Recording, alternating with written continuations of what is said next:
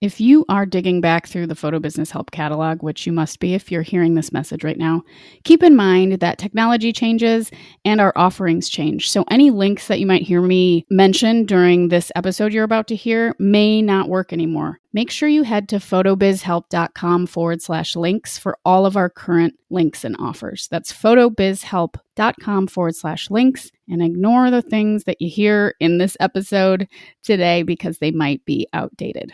Everything you need is at photobizhelp.com/links.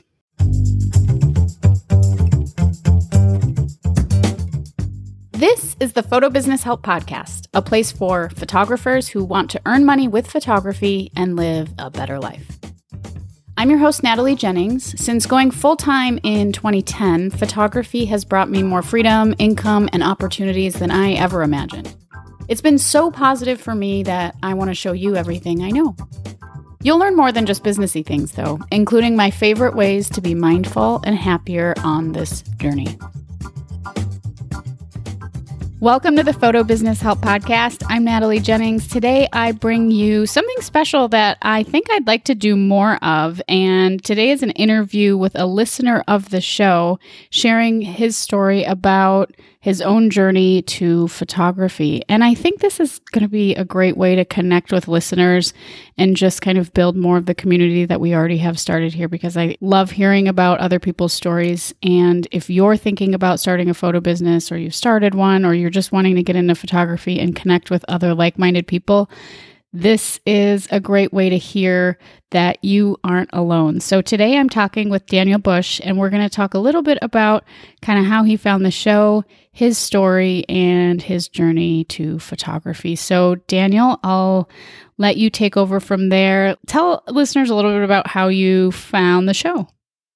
Yeah, absolutely. And so much thanks to you, Natalie. It feels weird, but I'm all about it. We're definitely part of the same tribe. And yeah, as far as how I found your podcast, you did some good marketing. It popped up on my Instagram feed a few weeks ago, and kind of bookmarked it and listened to, I think, one or two episodes off the bat, and kind of got a flavor of where you're coming from. And I am just starting to dip my toes into photography, and I just went about a week after I saw your little thing on Instagram. I packed up. It was the day after Thanksgiving. I had about 6 days to myself, and I said, I got to go somewhere. So I drove up I live in Lansing, Michigan. I drove up from here to the UP. I ended up at the Porcupine Mountains, and I knew it was going to be part of my drive was to binge listen to as many shows as I could. And I'm pretty sure I knocked out about 90%. So That's pretty impressive considering it's, I think, 165 episodes now. So well done. Yeah, well, you keep them short, so kind of inflating the numbers a little bit. That's true. They are short. They are short. That's true. But yeah, so I journeyed. It's probably about 9 or 10 hours, and Michigan is so beautiful. I've been a wanderer quite a bit all over the States and Europe and Central America. And, I think I've neglected some time here in Michigan. And with the COVID thing, I've been staying mostly in the state. Never been to the Porcupine Mountains, and with that and camera in hand, I thought it'd be pretty cool to get some inspiration from you, and also some photo tips, and just put some skills to practice. And so yeah, I was very pumped up and ready to go the whole trip, and it took a lot longer to get up there than I thought it would, because there's so much beauty here in Michigan. Just pulling over all over. There's the Headlands, Dark Sky. I stayed there for a night, and then spent a couple of days at the Mackinac Bridge. Probably more out of fear than anything, because I'm terrified to cross it. So I camped out for a couple of nights there, and then eventually made my way to the Porcupines. And yeah, just all day long, shot, learned something new. At nighttime, polishing some skills on Lightroom. And like I said, I'm a big newbie here, but it's exciting. And I'm just drinking from the fire hose right now.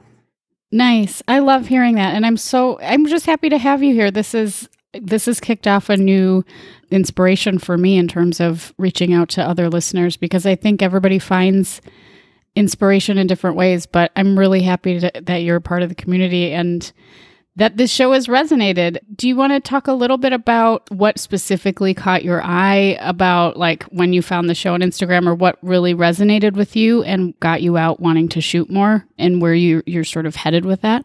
Yeah, the help that your podcast brings as far as technical skills is just that reminder of the clarity and consistency. I do have a very clear vision of what I'm doing and who I am and my role in this world. And so it kind of just is an umbrella over the photography thing. So that resonated as far as like, you seem like you have a backstory where there's been some hurt or you had to fight through, you have some grit and determination. And those things really clicked with me. Tell me a little bit about how my background story resonated with your own.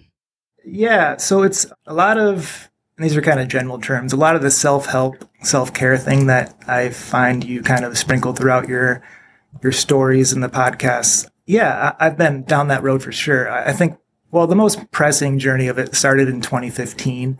I was an alcoholic, and I saw the writing on the wall. I was seeing I was doing things that were kind of out of character. I got into therapy, but then that was for a year and a half, and my drinking got worse and worse. And I was in a lifestyle that it seemed like where I was supposed to go, but and this is all in hindsight. Slowly, year after year, I was just kind of really selling bits and pieces of myself and my soul, and it wasn't any fingers to point. I just, I found myself in suburbia and the 9-to-5 and being successful, or at least on the road to success in that world. But it was not authentic. And I found myself drinking to escape. And that really blew up my marriage. We actually are not married any longer. I bottomed out, but it was necessary. I know at this point, looking back, I couldn't get out of bed. I was diagnosed with bipolar 2 and major depressive disorder. I've went to a couple inpatient rehab care centers, 14 days at a time, but that's where I really started to learn about, addiction to start with. I didn't know how alcohol can really take over your brain, and it's a progressive disease. And so I bought into that, but then I started, going to the meetings, AA and NA 2 to 3 times a day, really, for a couple of years. Got into the 12 steps, sponsor, all that. And it's a wonderful program. And it really did, I think, just kind of start the process of recovery, self-healing, finding yourself, all that kind of stuff. And it's beautiful. And the overall thing with that, I think what I learned and what is translated to meditation and yoga and the things that I'm reading and the people I'm talking to in my life experience has been just to accept and surrender. Accept and surrender. Like we have so little control over anything. And I feel like we spin our tires and get stuck in this story of fear and trapped and sorrow. And we really don't have to. So it's kind of like owning, where we fucked up, and then also realizing that what we can and can't control, we can make our own realities. And I talked for a long time there. I'm sorry. But that's kind of where I'm at right now. Not at all.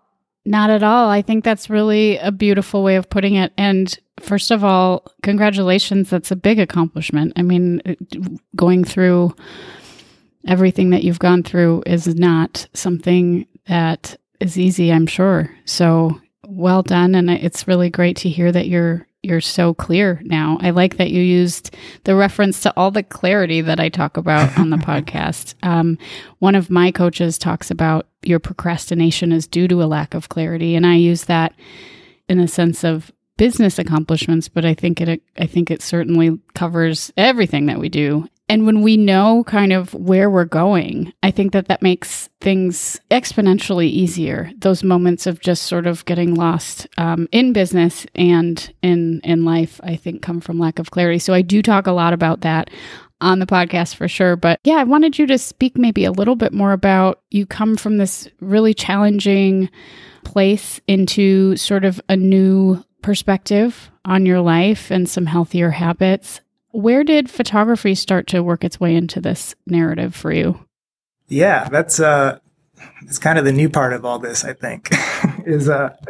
So I've done a lot of exploring. I like to just get lost by myself in the woods. I like solo journeys, and I like the adventure of it. I don't go on vacations. I come back exhausted and wiped out. And I don't know. I guess the short answer is I started taking pictures of the pretty things I saw.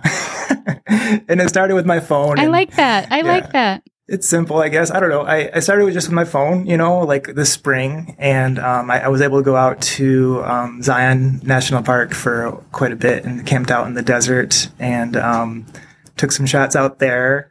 And that was actually when the COVID like just started and when the George Floyd protests. So yeah, the airports were nuts. I was stuck in Chicago for a weekend and it was crazy, but that's just like, so I'm just taking snapshots of what I see because there's beautiful things everywhere. And so I've been doing that. And then I started I heard about Lightroom. So just, YouTube and that with some photos. In July, I actually got an actual camera, I guess, a beginner. So just a Canon T6. And this is probably where I start to sound like an idiot because I don't know much about the technical stuff yet. But so I've been playing around with that since July. Working just straight off the manual mode because I'm like, okay, you're going to be a photographer, and so learning about just exposure and the apertures and then all that. These things are new to me, but I do. I go out, I learn something, and I try something new every day. You had a really cool tip about just keeping your camera on you all the time, and I think you followed it up with something like because you're a photographer, right? You should be having your camera on. If it's not setting you on fire when you do it, then maybe you're not a photographer. But I know I am now. I haven't made a dime yet, and I don't have grand plans of being rich and famous. Really, I think I told you my year plan or my year goal, who I want to meet next Thanksgiving, is Daniel, who is paying his rent and gas money with this photo thing. So that's what I'm looking big picture right now.